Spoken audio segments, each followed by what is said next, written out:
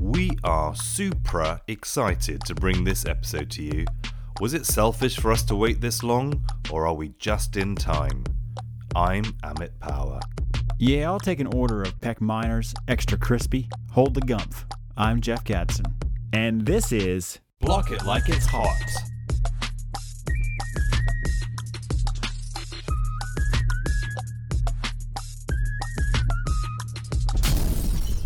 Hey Jeff, it's a new year and a new season of Block It Like It's Hot. We're now in 2024. How have you been, buddy? Hey, Amit. Yeah, I can't believe a year has passed already. Happy New Year. A belated Happy New Year to you. New year, new me, new you. Yeah, absolutely. I've been good, man. Thanks.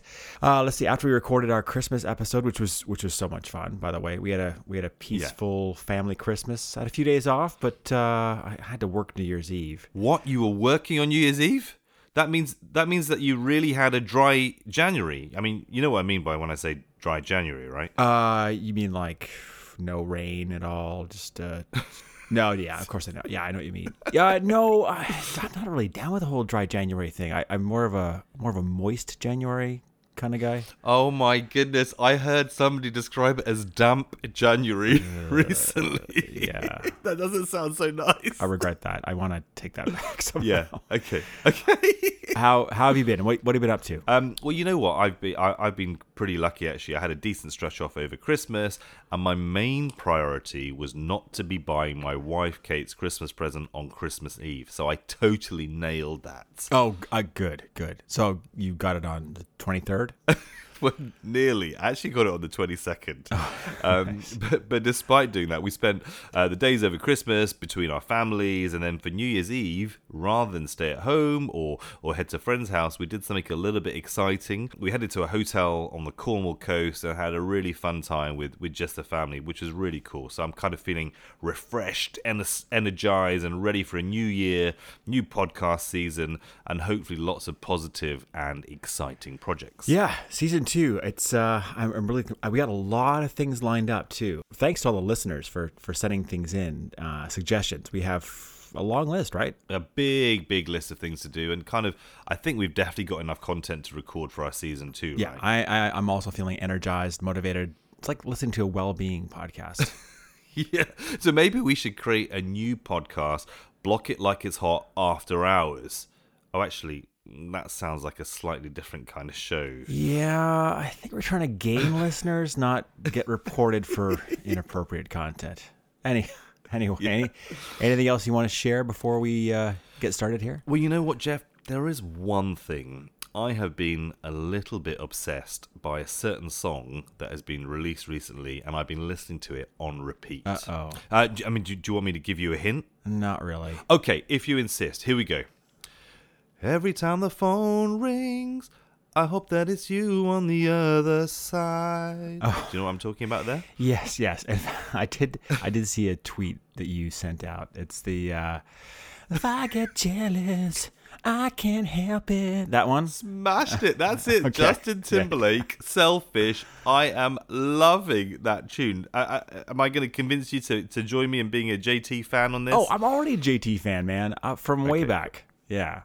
Okay, cool. Likewise. So anyway, that's kind of what I've been into recently. Sadly, I've been listening to it on repeat. I'm just trying to, on my Spotify download thing, when I get at the end of the year, my Unwrapped, I get all of my kids' tracks that normally come up top. So I want to make sure I push JT up to the top there. So listen, what have we got to look forward to today? What are our listeners got to look forward to? The Spotify thing, by the way. So we have one account.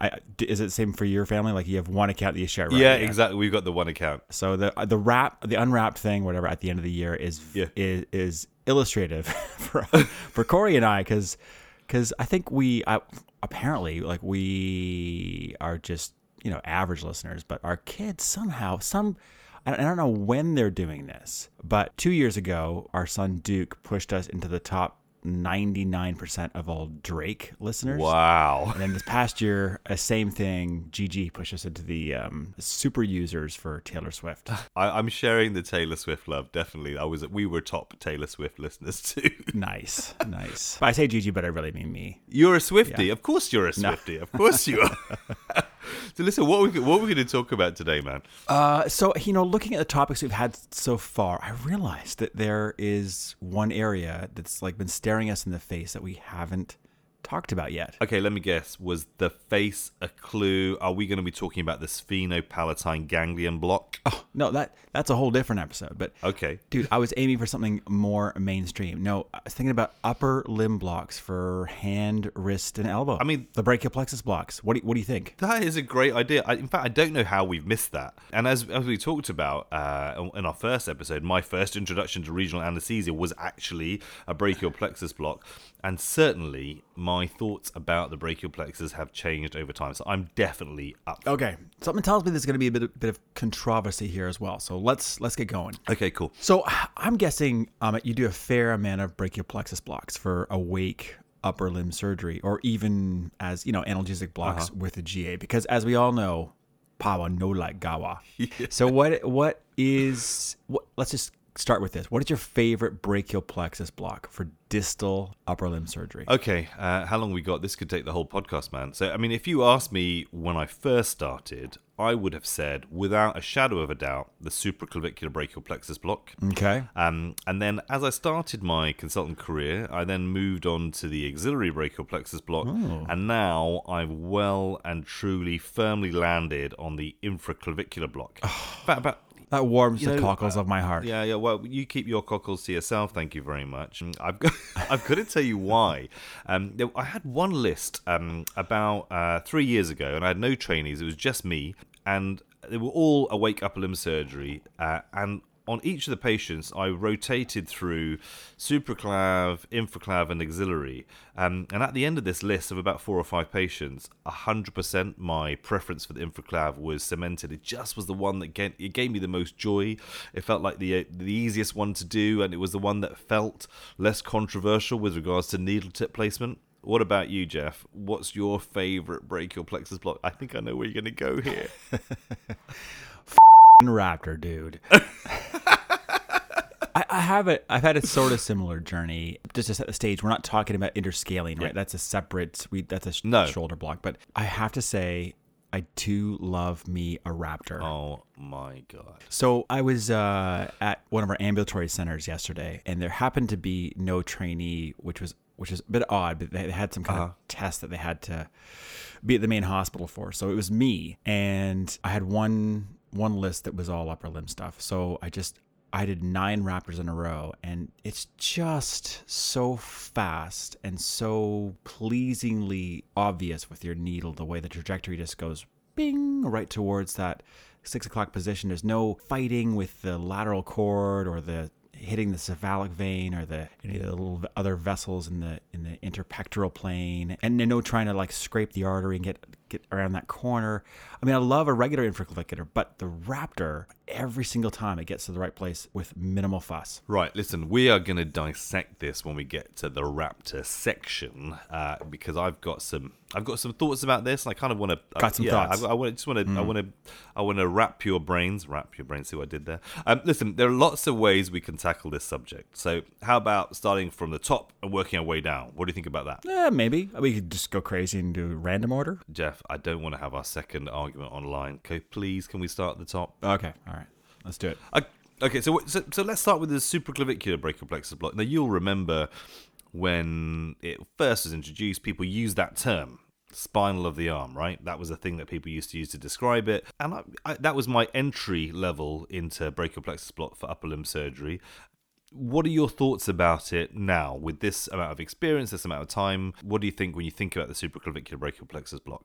It's interesting. So when you ask me what I think when I think supraclav, I do a little internal cringe, because to me, to get it right, I have to do at least 2 needle passes. And it's in an area with a lot of important real estate. There's pleura right there. There's a lot of vessels that go in and around the supraclavicular brachial plexus. And so when I'm trying to take a relatively novice trainee through that and say, okay, here, go to the corner pocket. Yeah, but don't hit that bundle of grapes there. I don't want you hitting a nerve. And then so we we get the needle there, and then they had to come back, and then popping through the omohyoid muscle, but then not getting my needle blink into the plexus again for the second deposition of local anesthetic. And I think that's important because sometimes that brachial plexus drapes itself over the artery, and that lateral bit, it won't be covered by just the corner pocket approach. To me, that just adds a level of potential hazard and complexity if you're doing at least 2 passes around this very sensitive brachial plexus. So I do a little shiver when I think of supraclav.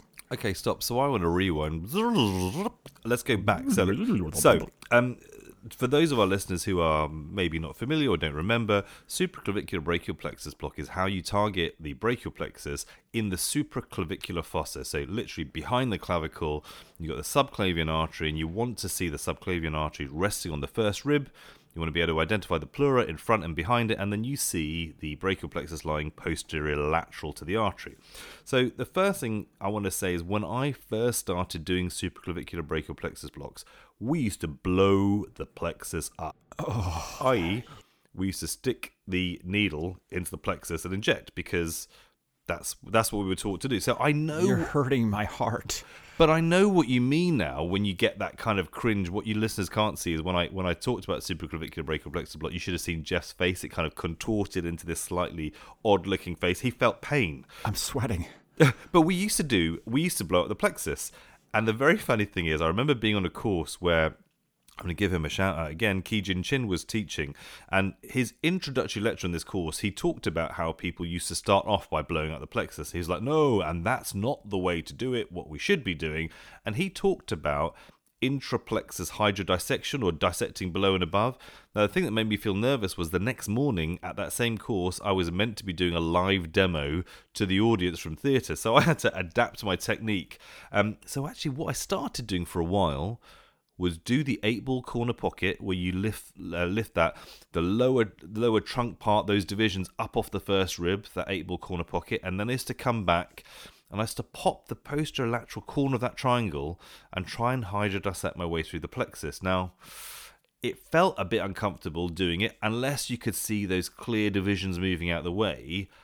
The problem is, if I tried to do what I've seen you describe, in fact I remember a London Society of Regional Anaesthesia and ELSORA meeting where you showed this beautiful video of a needle. It was a needle going right in the corner pocket, right? And you just injected it and you were like, hey guys, that was a 6-minute setup time. Boom. Now tell me, single pass, 6-minute setup time, really? I don't know if it was a single pass. Was it? Anyway, you showed a beautiful video of a needle going down. It was the most beautiful lifting up of the plexus up of the first rib. And what you stated in your lecture was that it was a 6-minute setup time. But I questioned you about it. No, I do remember that block. What I remember about that video was we're kind of making the realization that the supraclavicular brachial plexus is like a bag of marbles, and that the sheath is the bag, and the marbles all sort of move within it. And that's a great analogy. I love that analogy. Thanks. And you kind of see the marbles move as they were lifted up. They kind of rotated around. And I thought, okay, if I stay outside the bag, this still works. Okay, so you're talking about an extra plexus injection, so injecting outside that sheath, that bag of marbles. But does the block work as well or as quickly if you do that? Is the setup time longer? You talked about 1 or 2 passes, so I know in some of our colleagues on the NISORA recommendation, they talk about 1 needle pass underneath the plexus and 1 needle pass above the plexus. So injections either side of that bag of marbles. Yeah. Is that sufficient to make the block work? So this is my problem with supraclavicular. So I think first you make the decision, are you going to go inside the bag of marbles or outside? And I think we'll talk about this, but I firmly believe we should stay outside to reduce the risk of neural injury. So now if you've made the decision, I'm going to go outside the sheath, the bag of marbles, then how do I put my local anesthetic to ensure efficacy? Because this plexus is potentially spread out in a way that makes that lateralmost part pretty far from that corner pocket, I think at least 2 injections is required. But to your point, it won't be as fast as a stick the needle in the bundle of grapes and blow it up. but that's not what we should be doing. So we both agree you should not be taking a needle, sticking it in the middle of the bag of marbles and injecting. Boom. I think we both agree on that. Yeah. So now we got a block where if you want to do the right thing from a safety point of view, you've got 2 separate passes in a pretty high risk area and a somewhat slower onset compared to an infraclav. Yeah.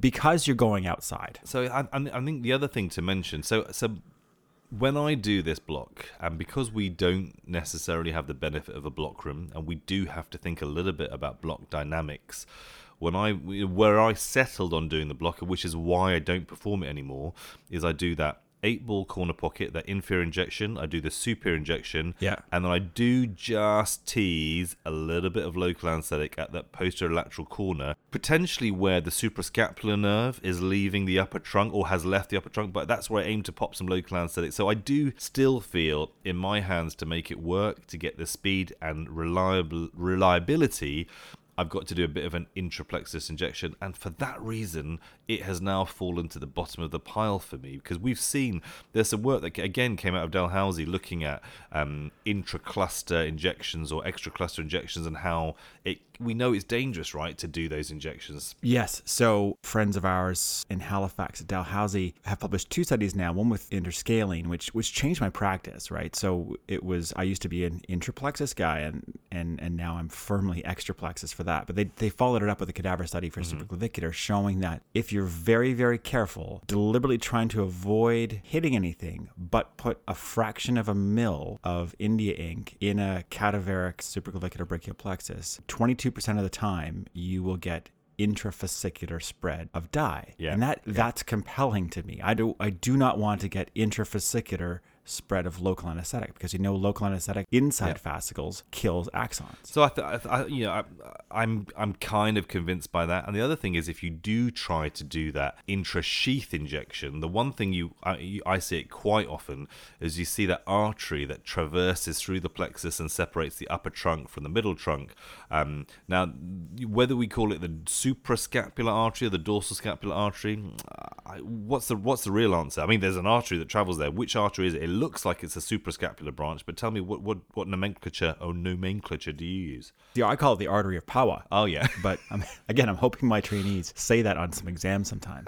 But there's an artery that travels there, right? There's an artery. Yeah, exactly. One more reason that I kind of roll my eyes when I put the probe on the supraclavicular fossa and go, oh, God, I got to do this again. This doesn't seem like a fun exercise. So that's something to be aware of. But would you put a catheter where the supraclavicular brachial plexus is? I have done. In my mind, we end up with kind of the same problem, which is, okay, I'm probably going to put the catheter underneath deep to the plexus in the corner pocket area. But then if I expect that local to get up and around to the posterior lateral side, that's a big ask. And I will say, I've heard of people having failed blocks. No, kidding. No, when I have had a failed brachial plexus block, 9 times out of 10 it's supraclavicular. Yeah. I think because of the regional variation. I mean, because traditionally it used to be the block that people would say you'd get ulnar territory sparing, right? Because of the lower trunk divisions getting spared if you don't get that corner pocket. But let's finish up supraclavicular by saying, if you were going to perform it, we've already talked about how you've got to be careful of the artery and the branches of the artery. You've got to be careful of the pleura. You've got to make sure you're not doing the block while the subclavian artery is resting on the pleura so that the plexus is lateral to it. But what do you think the tips are? What volumes and how many needle passes? And then we can move on. Yeah, I like 30 mils, which seems like kind of a lot for brachial plexus block above the clavicle, because we use a lot less for interscaling. A lot of the data, a lot of the ED95 studies that have been done show that, it ends up being 30 to 32 mils or so. Okay. So I'll do sort of maybe 20 below, 10 on top. So I used to draw up 30 mils of local anesthetic, but actually I used to finish most of my supraclavicular brachial plexus blocks with 20 mils. But when I transferred that same experience down to infraclavicular, I came a bit unstuck. So we'll talk about that in a second. Okay, cool. So that's that. I feel that we've understood each other in the supraclavicular brachial plexus block. We both could do it, would do it, but maybe not in our top 2. So let's go on to your favorite, man.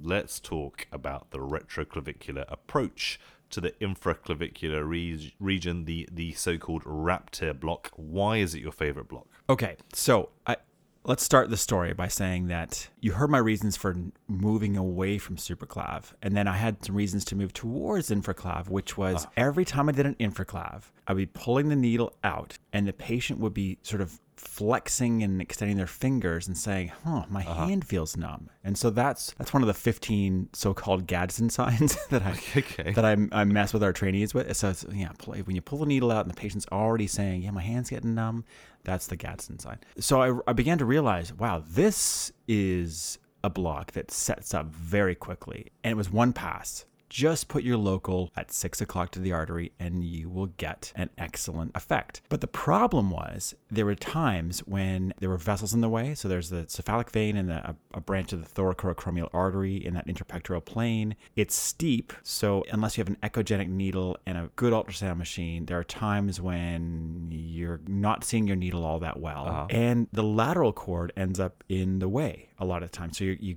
get to that, let's say 2 or 3 o'clock position to the artery, and you're like, now do I go above the lateral cord and then underneath the artery, or do I go around and try to bring the needle back up in a curve? And so that was always, well, not always, but it was frequently a problem. And then Kamen Vlasakov, actually from Brigham, was the one that turned me on to this technique a long time ago. He said, have you ever thought about coming under the clavicle and just driving the needle straight across? And my first reaction was, oh my God, why would you do that? That sounds really dangerous.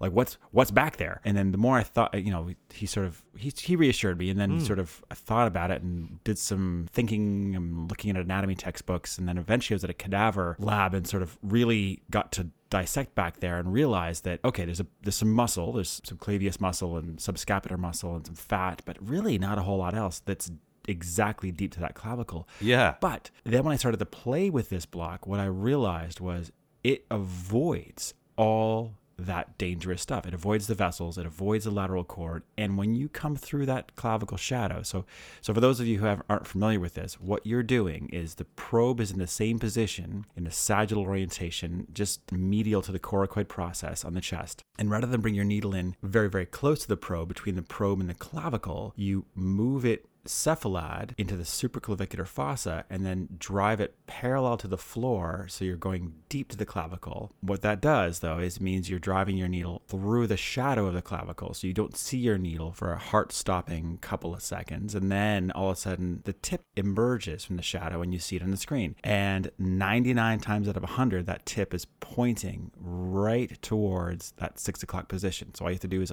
move it 2 centimeters and you're right where you need to be. No trying to negotiate around the lateral cord, no getting into vessels. So it has become my favorite brachial plexus approach for those reasons. Easy, safe. We're about to present some data at the ASRA spring meeting, one of our fellows, looking at a case series of 450 raptors. Okay, wow. And looking at safety. And I don't want to spoil Akshay's presentation, but let's just say that you'll be suitably impressed with the safety of this block. Okay, well, listen, here's my problem. So I hear all of that, and if you were a Procon speaker, you would have swayed me with the passion that you describe for this technique. But this is the problem I have. Oh, okay. So you're placing the probe inferior to the clavicle. You get your classic view. That's great. I get that. But then you're asking somebody to take a needle and place it in the supraclavicular fossa, where we've classically told people, be careful, there's a dome of the pleura, there's a subclavian artery, there are nerves there, and you're telling them to blindly stick the needle in the supraclavicular fossa. And when people have not done this before, they've got to get their head around how deep to insert it behind the clavicle, what angle to direct it in, and there's at least 2 centimeters where you have no idea what is happening with that needle.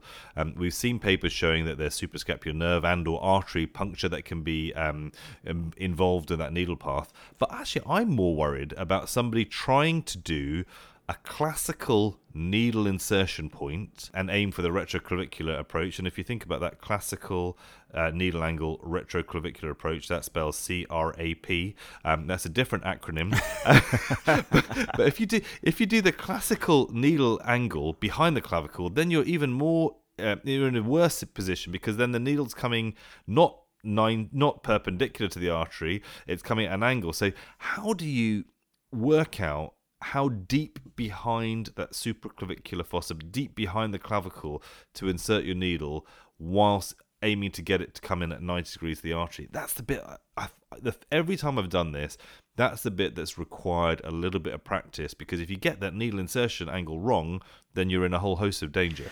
Well, that is the intuitive belief, right? Like, oh, I can do a lot of damage back here. But to the pneumothorax risk, what's reassuring is if you look at the way the chest wall curves medially as it gets up towards the clavicle, when we do an infraclavicular block, we're actually outside the chest, right? Because if you got a sagittal orientation just medial to the coracoid process, you can take a nail gun and put a nail right there, and you won't cause a pneumothorax. You'll cause a lot of other problems, but you won't get into the lung. And so as long as you maintain that same sagittal plane with the retroclavicular, you'll be okay from a lung chest wall point of view.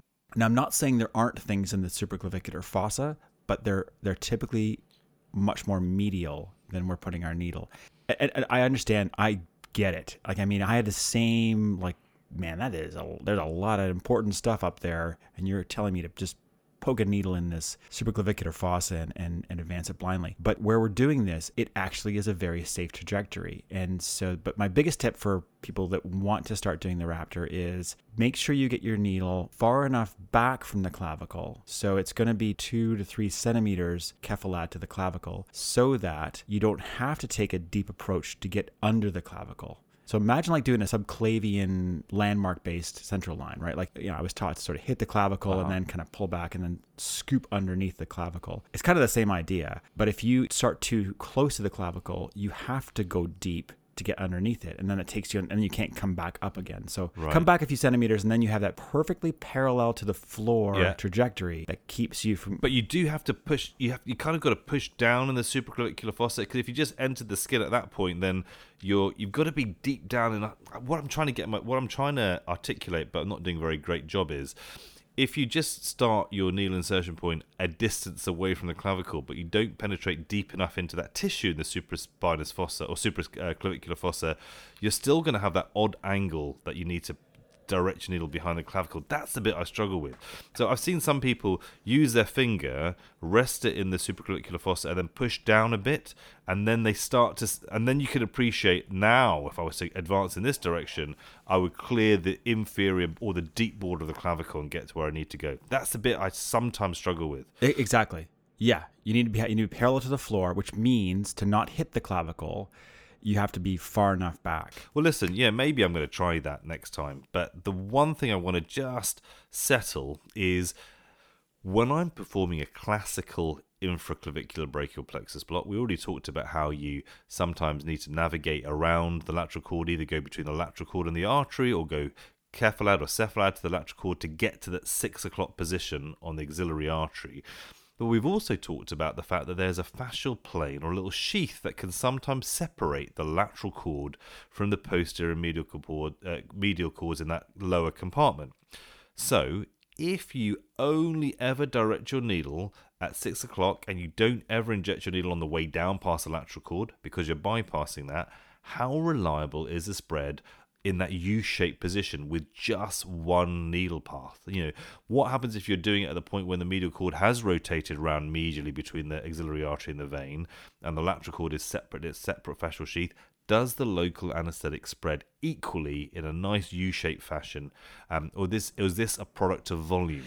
I think partially it's a product of volume, but the way we teach this is this is essentially a perivascular technique. So you have to be intimately close to the artery for this to work properly. So sometimes we'll see people get the needle to the 6 o'clock position and they'll begin to inject, and I'll say, whoa, stop. You see there's a bit of schmutz between the... Yeah, that's a great word, schmutz. That's exactly it. Schmutz, yeah. Do you know what I call that? I call that gumph.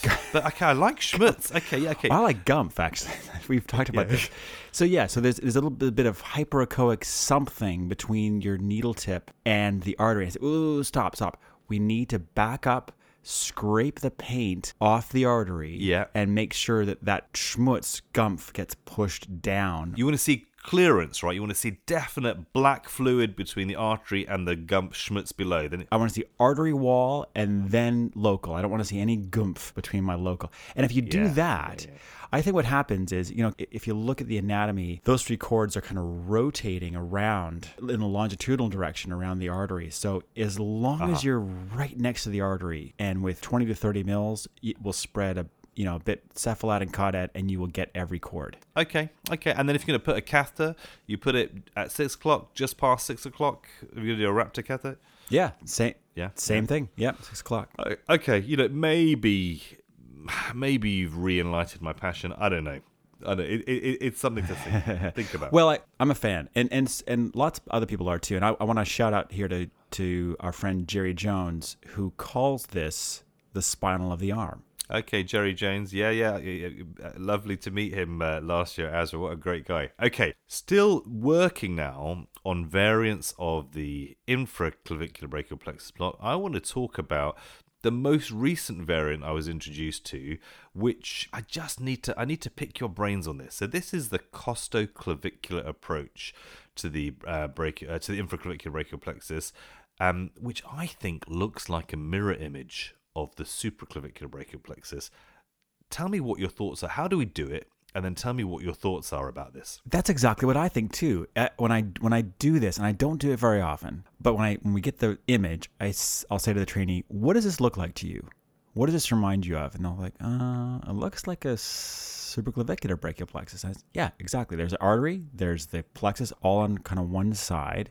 You've got pleura. You're right. It's exactly a mirror image of that. So, as I recall, this was proposed as a way to get the infraclavicular, but at a spot where the cords were all together in a cluster on one side. Tightly packed, and if you get a good image, you actually see them as three separate clumps in this little pocket. So I've done it. It works. It works well. My hesitancy with this block relates to the way that it's been described by some groups, which is get inside the sheath and blow it up. So I say, well, I get it. I like the idea of where you're doing this, but I would also stay outside the sheath. And I have done an extra sheath costoclavicular, and it works just like supraclavicular. So that's my only cautionary note is please don't read the papers that say, jam the needle right into the center of these three cords and then go. Ooh, so this is interesting because I don't necessarily agree.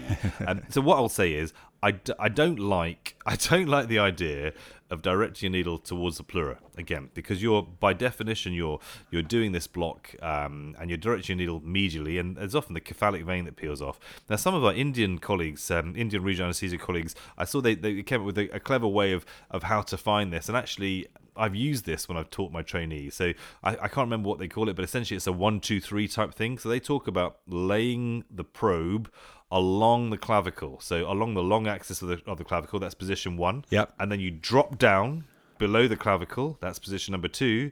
And then number 3, you tilt up and under. So you're aiming to look behind the clavicle. So that's been quite a nice way to get people to generate the image, because sometimes people just drop below the clavicle and they forget to look up and behind it. So generating the image is quite nice. You see the axillary artery, the cords of the brachial plexus in this tight pocket, and sometimes you see the cephalic vein moving out, moving across and out of the way. Yep. But when I've done it, I've just literally just popped into that pocket, and because you tend to see 3 separate cords, I don't think it takes a large volume to do the injection, and I feel better that they're 3 separate distinct or discrete structures that I can avoid but get inside that pocket.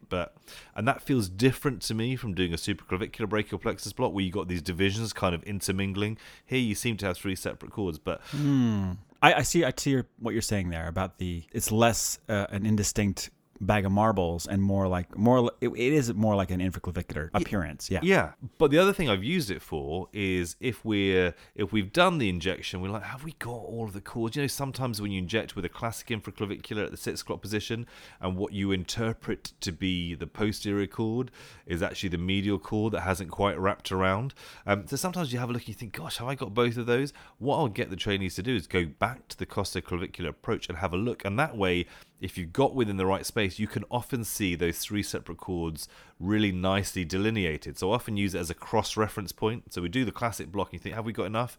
we go back and look at the costoclavicular view, and then you'll see that sheath expanded because local anaesthetics fill that area. So I think it has value, but it's not my go-to. I do love that actually with infraclav or costoclav. Yeah. Being able to scanning up and down and saying, okay, let's check this out. We'll go above the clavicle now, and look, there's some local in our supraclavicular brachial plexus view as well. All right, cool. So now, Jeff, I think I want to talk about something that's a little bit more maybe controversial, and I want to talk about the intercostobrachial nerve and the medial cutaneous nerve of the arm and the forearm. So you know where I'm going here. When we do our brachial plexus blocks, the nerves that we don't cover necessarily, certainly the intercostobrachial nerves, that innervation to the medial part of the arm.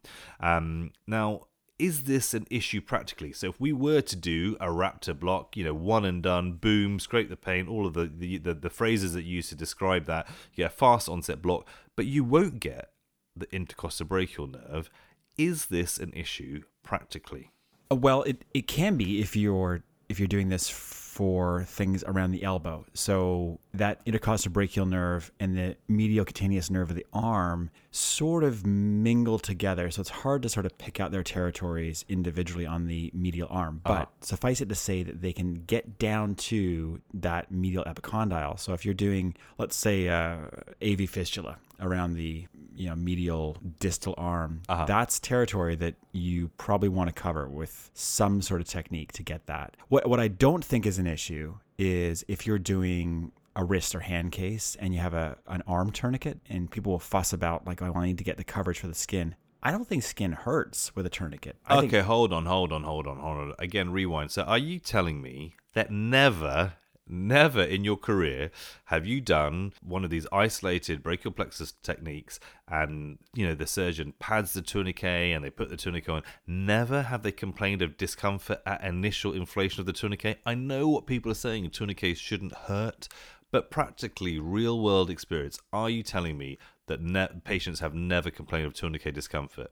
I'm not saying that, no, but I challenge the idea that, you inflate something on the arm that squeezes, like a blood pressure cuff, and people will go, ow, that hurts. So what you're saying is the only reason it would hurt would be if it was applied incorrectly, or if something was being pinched, or... Well, I think lots of patients might interpret pressure and squeezing as discomfort, for sure, and if you feel that in the nociceptors in the skin, I buy that. But I think that's easily solved with a little bit of appropriate sedation. What I'm talking about more, as opposed to cuff inflation, ow, that hurts, is more like 90 minutes later, that deep pain that people feel that is manifested by an increase in their heart rate and blood pressure, that tourniquet pain is, I think, a different phenomenon. It has nothing to do with the skin.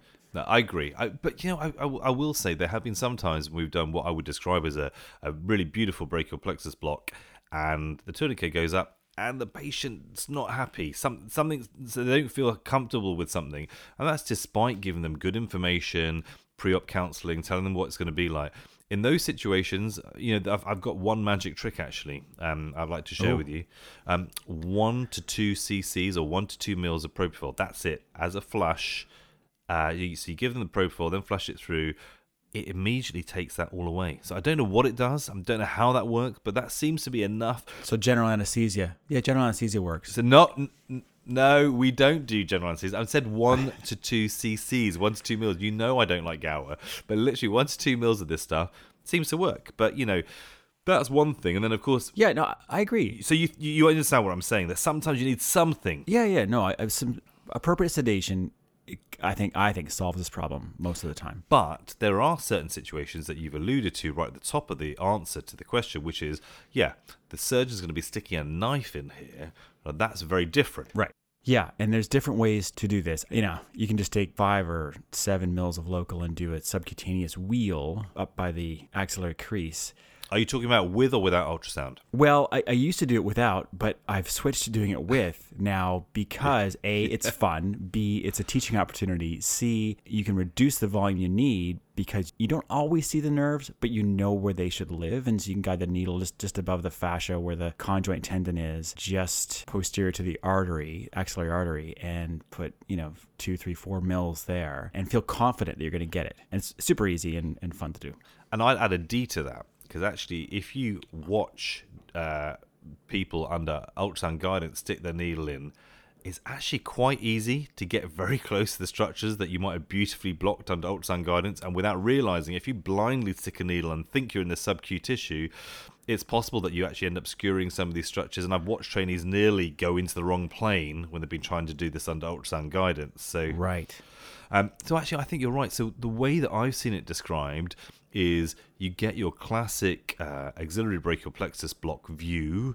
You got the conjoint tendon, and then you direct the probe towards the bed, so inferior or posterior, just aiming to look over that belly of muscle of the conjoint tendon, and you look just above the fascia, and sometimes you see these little expansions. The intercostal brachial nerve and the medial cutaneous nerve of the forearm arm can live there, and sometimes I do see them and I think, wow, that's definitely a structure, and I pop some local anesthetic about it, and I can trace it up and down. Other times, as you describe, I don't see it, and I drop local anesthetic in that plane, and it can be quite satisfying to do it that way, right? Yeah, I agree. Yeah, if you go 2 centimeters max past the artery, that's where you should find those nerves. Definitely. Okay, well that's great tip. So I feel like we kind of we've covered a fair amount of stuff there. Do you think it's time for a break here? Yes, I do. Would you like me to tell you a joke, Jeff? Okay, I think it's about that time. Do you have any jokes for us? Yes, well, I do. Thank you so much for asking. It wasn't like this is a predictable component of the episode or anything. I've got some episode-themed jokes for you. Okay. Jeff, what did one hand say to the other hand? Don't know. I glove you. Oh, okay. That's not bad. You don't sound that impressed. I'm hoping some of our listeners laughed at that. Have you got? I chuckled. Okay. Have you got one for us? For me? Okay, I do have one for you. Okay, so the Looney Tunes characters, right? Yes, I do. So Daffy Duck and Elmer Fudd are in Scotland, and they break into a distillery. Okay. And Daffy Duck pulls up a bottle and he says, "Is this whiskey?" And Elmer Fudd says, "Yes, but not as whiskey as robbing a bank." Oh my god. No, okay, that's good. But you know what? I think you had to do the accent. I laughed a lot at that one. That was good. But that took me back to my childhood. I used to remember watching Looney Tunes, and I remember Elmer Fudd. But yeah, I like that. That sort of took me back to my childhood. So thank you for that. I think that joke was definitely better than mine. But before we get back into the episode, did you see that comment on X about our nomenclature episode? That was the one from Alex Cumberworth. Oh yeah, I did. The one about putting on hold the write-up of the oops block, the out of plane sciatic. We'd love to hear some. Yeah, I love that. We'd love to hear some more ideas for block names you guys have made up for fun. And if anyone can come up with the Gadsden block, that would be cool. Come on, right? Yeah, we need a Gadsden block. And do you know what? I'm just gonna touch on something before we get back into it. I'm going to touch on something that is definitely controversial. And I just want to get your take on it. So I was recently speaking to a colleague who's wished to remain nameless, and he was talking to me about his recent change in tack for how he delivers anesthesia. So he's been doing some cases, some big cases, and sometimes some small cases, and giving them a general anesthetic as they were expecting, and using very little, if not sometimes no opioid. And giving them, multimodal analgesia. They get paracetamol or acetaminophen. They'll get a non-steroidal anti-inflammatory drug.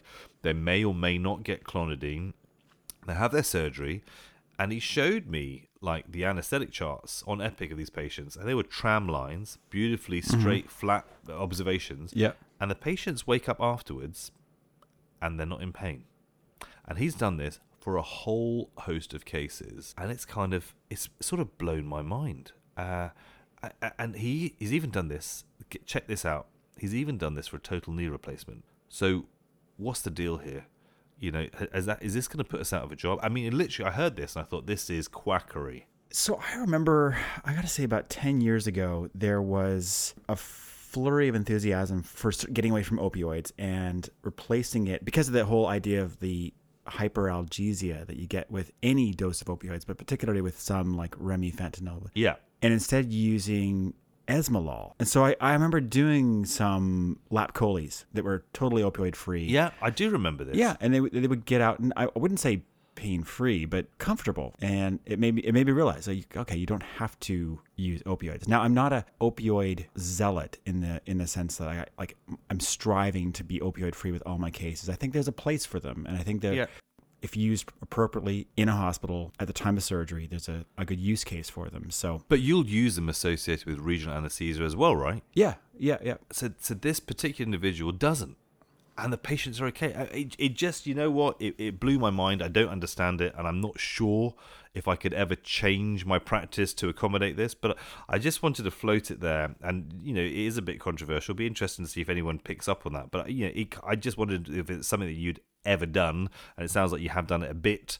But it's not necessarily something you do again. Not routinely, but every once in a while we'll have a patient who has had a personal experience with opioids. We have this opioid crisis and have had for several years here in the U.S. And they say, look, my son overdosed on heroin. I do not want any opioids. And they're like, no problem. So that becomes an opportunity to think carefully about how to provide the best possible experience without relying on that crutch. Okay, cool. Well, let's get back into it. So we've kind of talked a lot about the classic infraclavicular block, or the lateral approach to the infraclavicular block.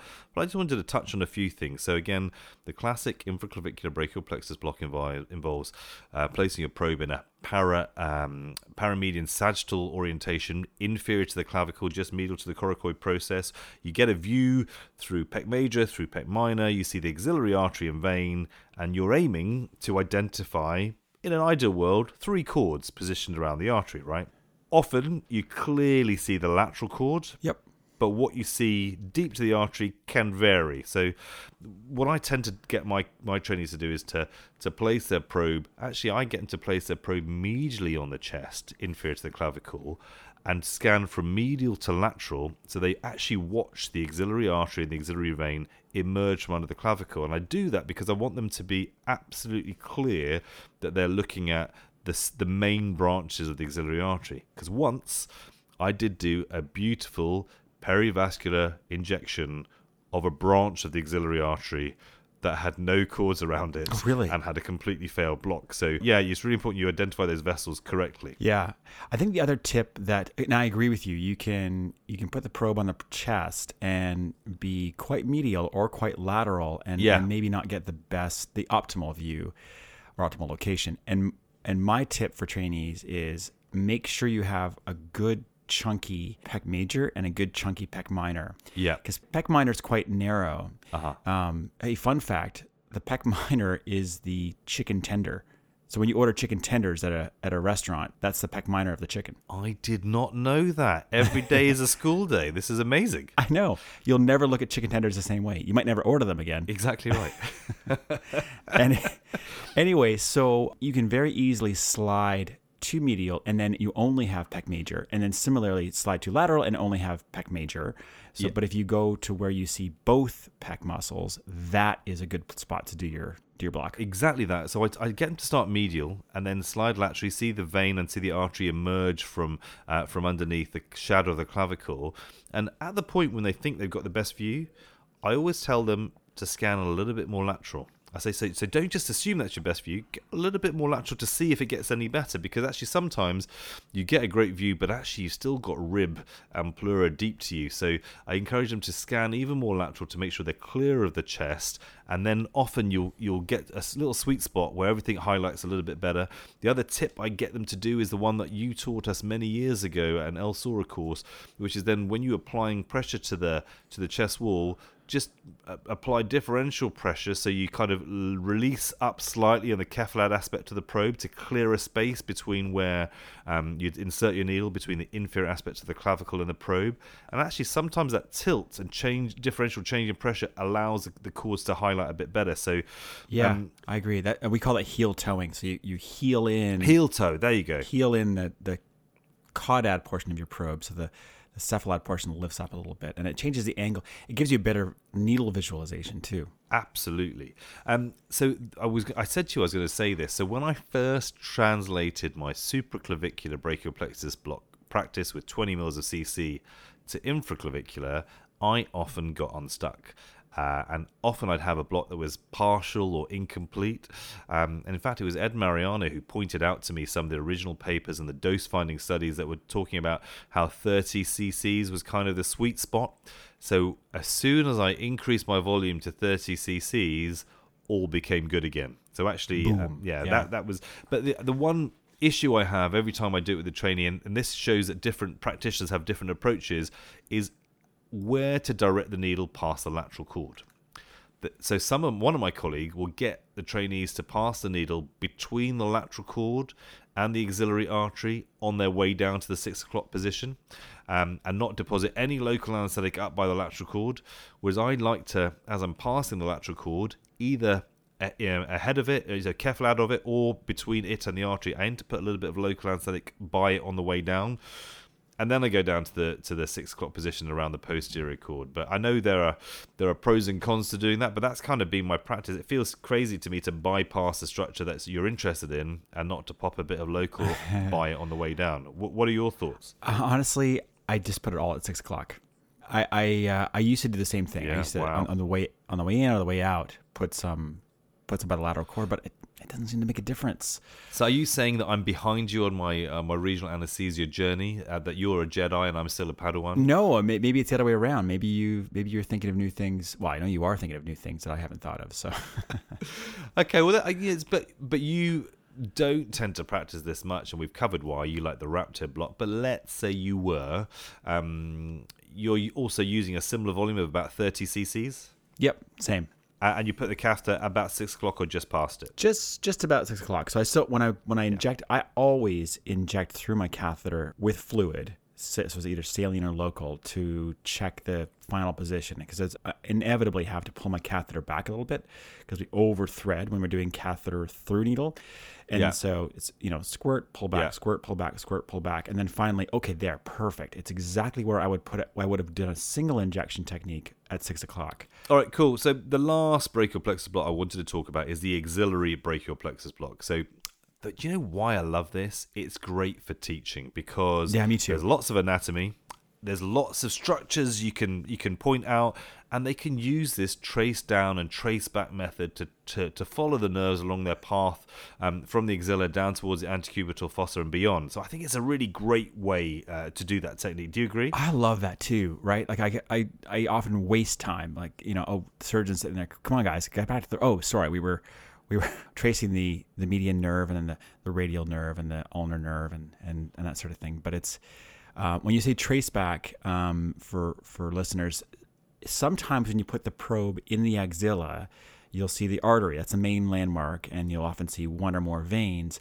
But then there's this like collection of neural tissue that to me looks like pieces of popcorn around the artery. Yeah, right. And it's hard to tell initially there what is what. So if you go down to mid arm or down to the elbow and start tracing back, and you'll see, okay, there's my ulnar nerve. Now I see in that collection of popcorn which one is the ulnar nerve, and you can do that with each nerve. So to slide down and then slide back up again and see them come together. So I love that. And the other thing I'll do is, I'm a fan of nerve stimulation. I don't do it for every block, but this is one that I'll sometimes pull it out for.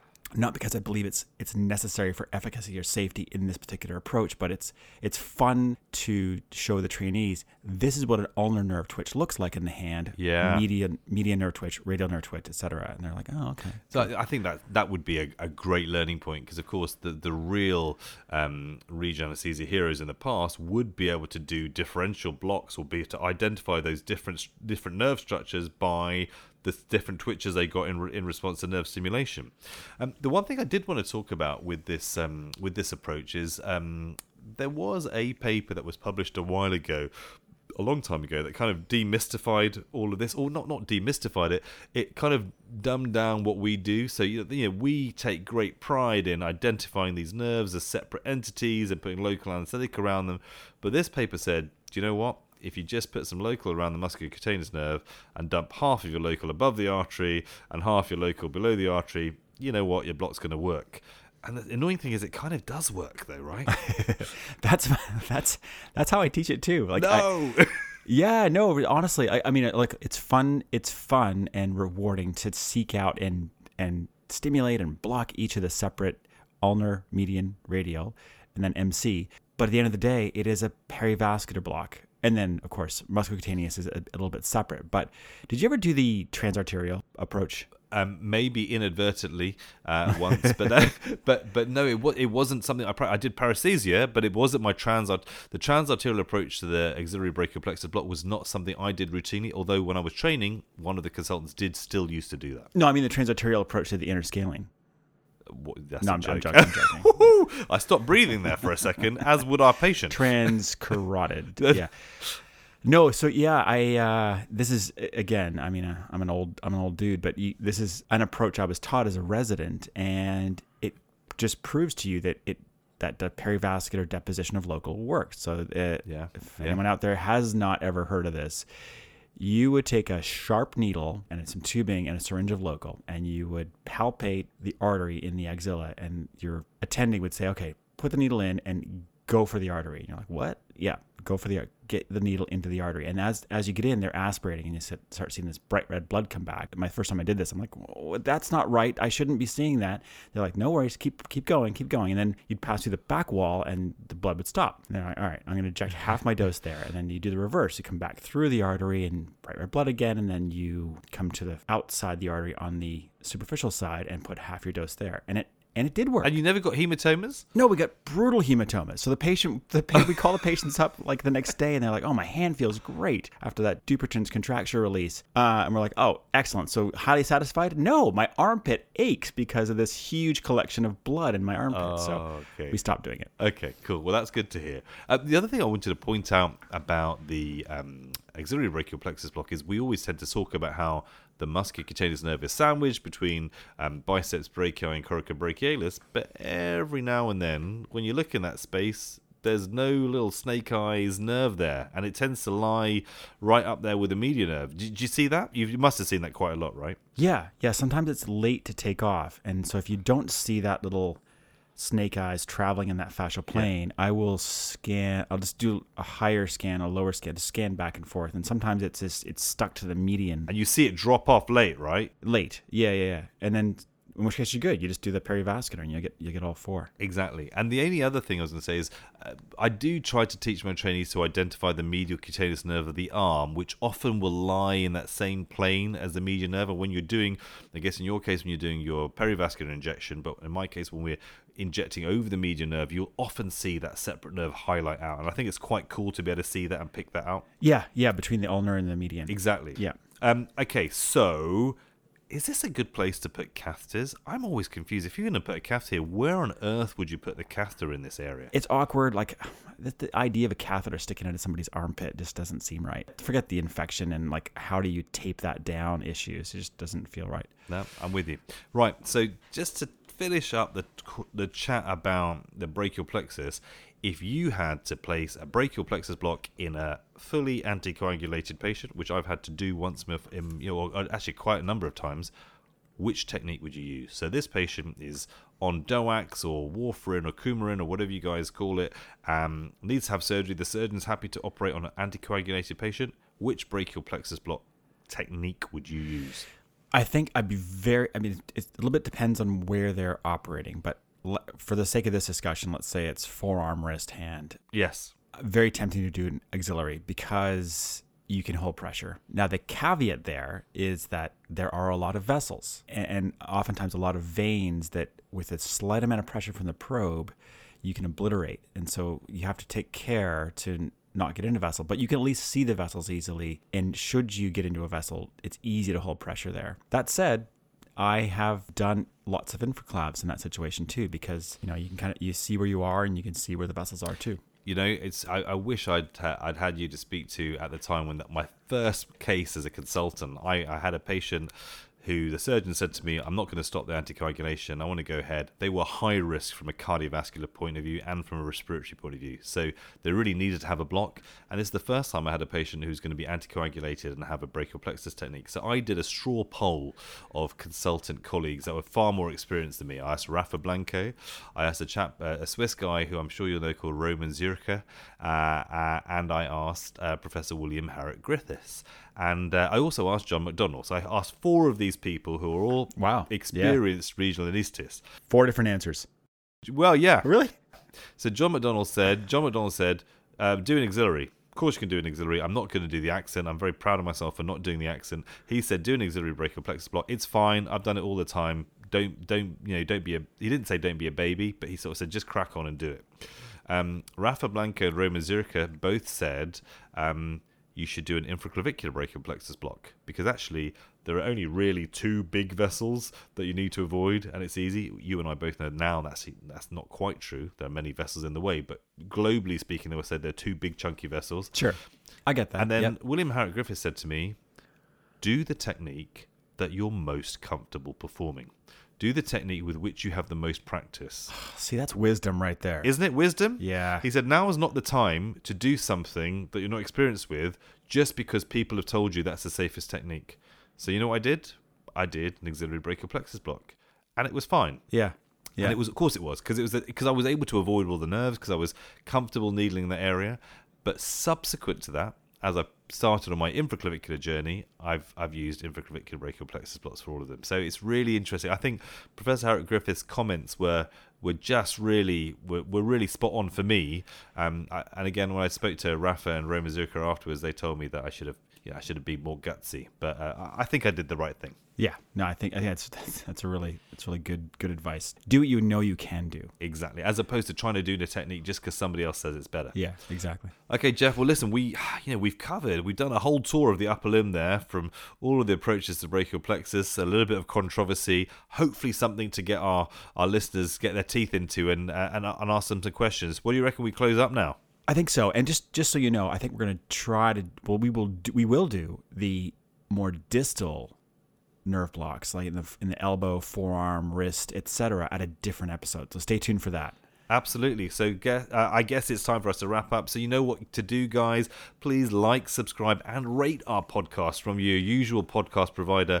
Rating really helps us get to the top of those podcast charts so more people get access to us. And you can follow us on Twitter or X at @blockit_hot_pod. Yeah, we got YouTube at blockit_like_it's_hot. And of course, we've got Insta at block_it_like_it's_hot. Use our hashtag, right? Hashtag blockitlikei'tshot or hashtag BILIH. I like that abbreviation. Thank you, Tanya. Yeah, absolutely. We're going to go with that. And until the next time, guys, we hope you all block it like it's hot.